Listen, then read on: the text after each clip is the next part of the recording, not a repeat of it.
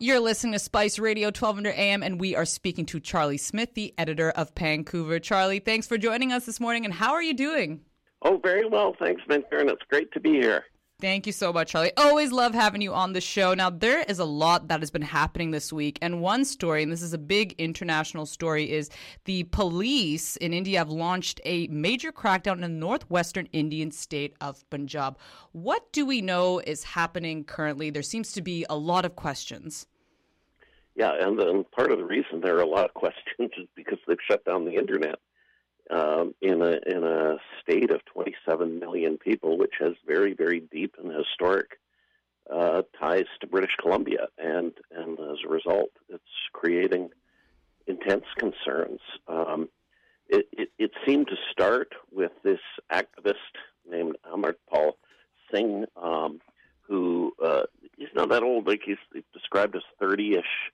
And he is talking a lot about Sikh sovereignty, and that has raised concerns as the Khalistan movement becoming re-energized.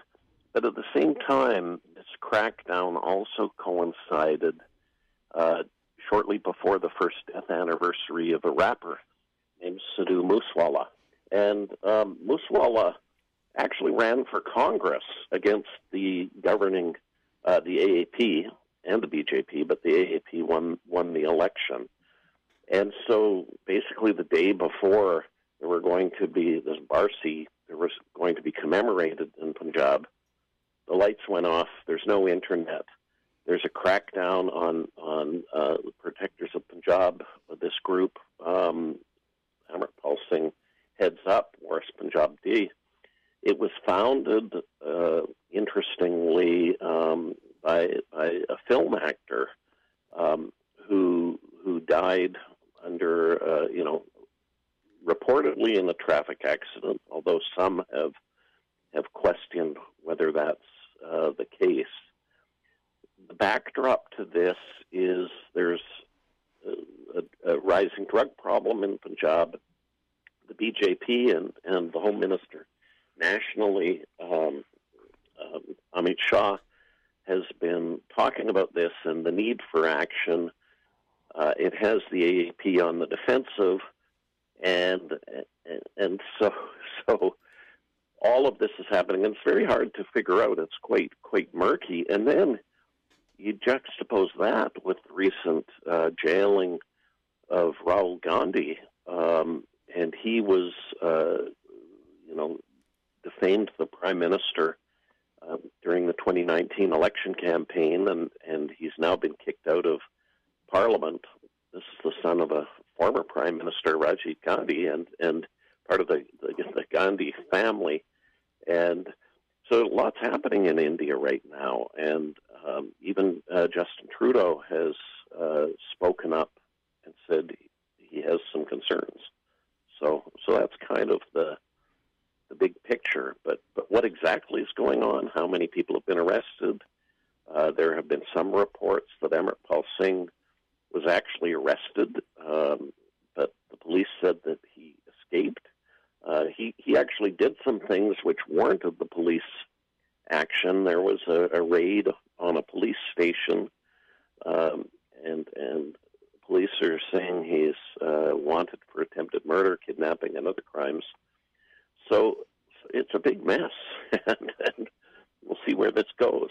Exactly. We'll see where this goes, because I think for a lot of us, we have so many questions. So I hope we get more clarity in the coming days. So thank you for that explanation, Charlie. Now, another story, as this is to do with BC here, is, of course, our minimum wage here in the province is going to go up June 1st. But there's been a lot of advocates that, of course, have been speaking out saying, in order for people to live here comfortably, the living wage should be $24.08. And Charlie, there's such a big difference there with our minimum wage and living wage. I mean, what do you think of that?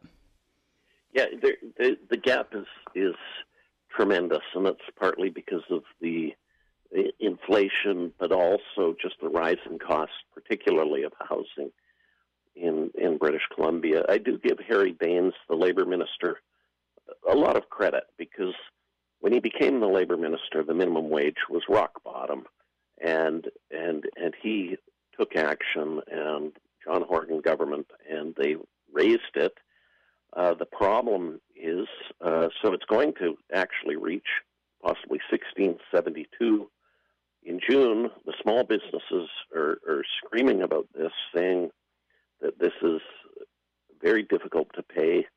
The flip side is, as you pointed out, that the living wage has gone up really rapidly as well, and so it's the government is kind of stuck in this situation. Part of the issue, though, too, is there's a labor shortage, and jobs employers are being forced to pay more, but it's not at a living wage, and so the workers. You also get things like transit costs continue rising across the region. The NDP government has curtailed the increases. It hasn't been as extreme as during the Liberal years. The same with rents, where the NDP has kept it to the rate of inflation, and then for next year, or for this year, it's even lower than the rate of inflation. But it is there's just this problem of just how expensive it is to live, particularly in the Lower Mainland.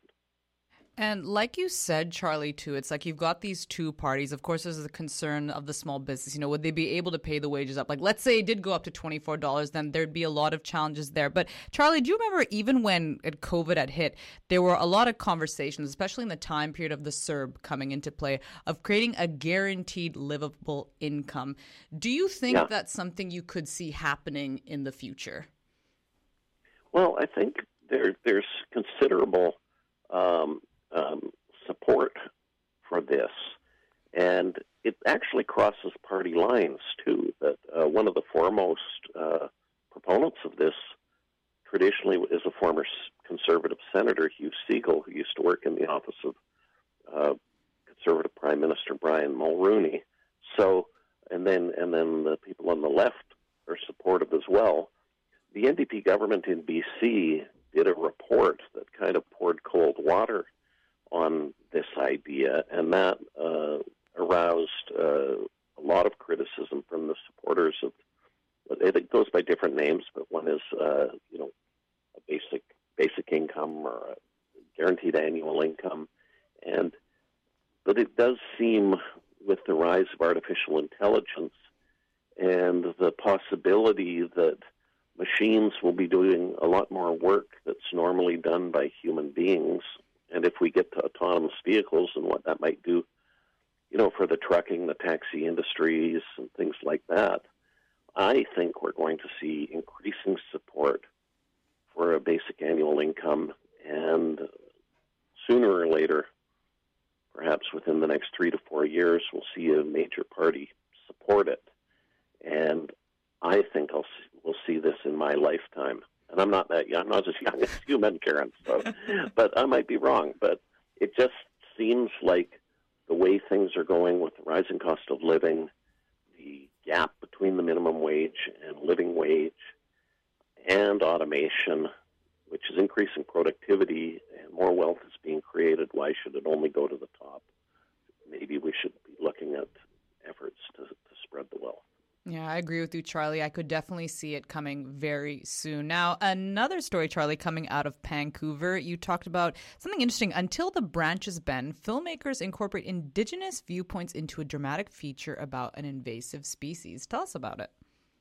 Yeah, I found this really interesting because rather than just doing an article about a movie, which it's a good movie, Until Branches Bend, it's a BC shot in the Okanagan about an invasive species, a bug infecting the peaches, and it's really worth watching. But what the filmmakers wanted to do was they said that, the Indigenous presence is a reality. We can't just overlook this in the film. So they created a separate storyline that addressed this, but also in terms of training the crews so they would do workshop. So they first incorporated the Indigenous component in the script, but also in workshops to train the crews about the history of the Syilx people, the Okanagan, in the Okanagan. And this isn't the first time this has been done.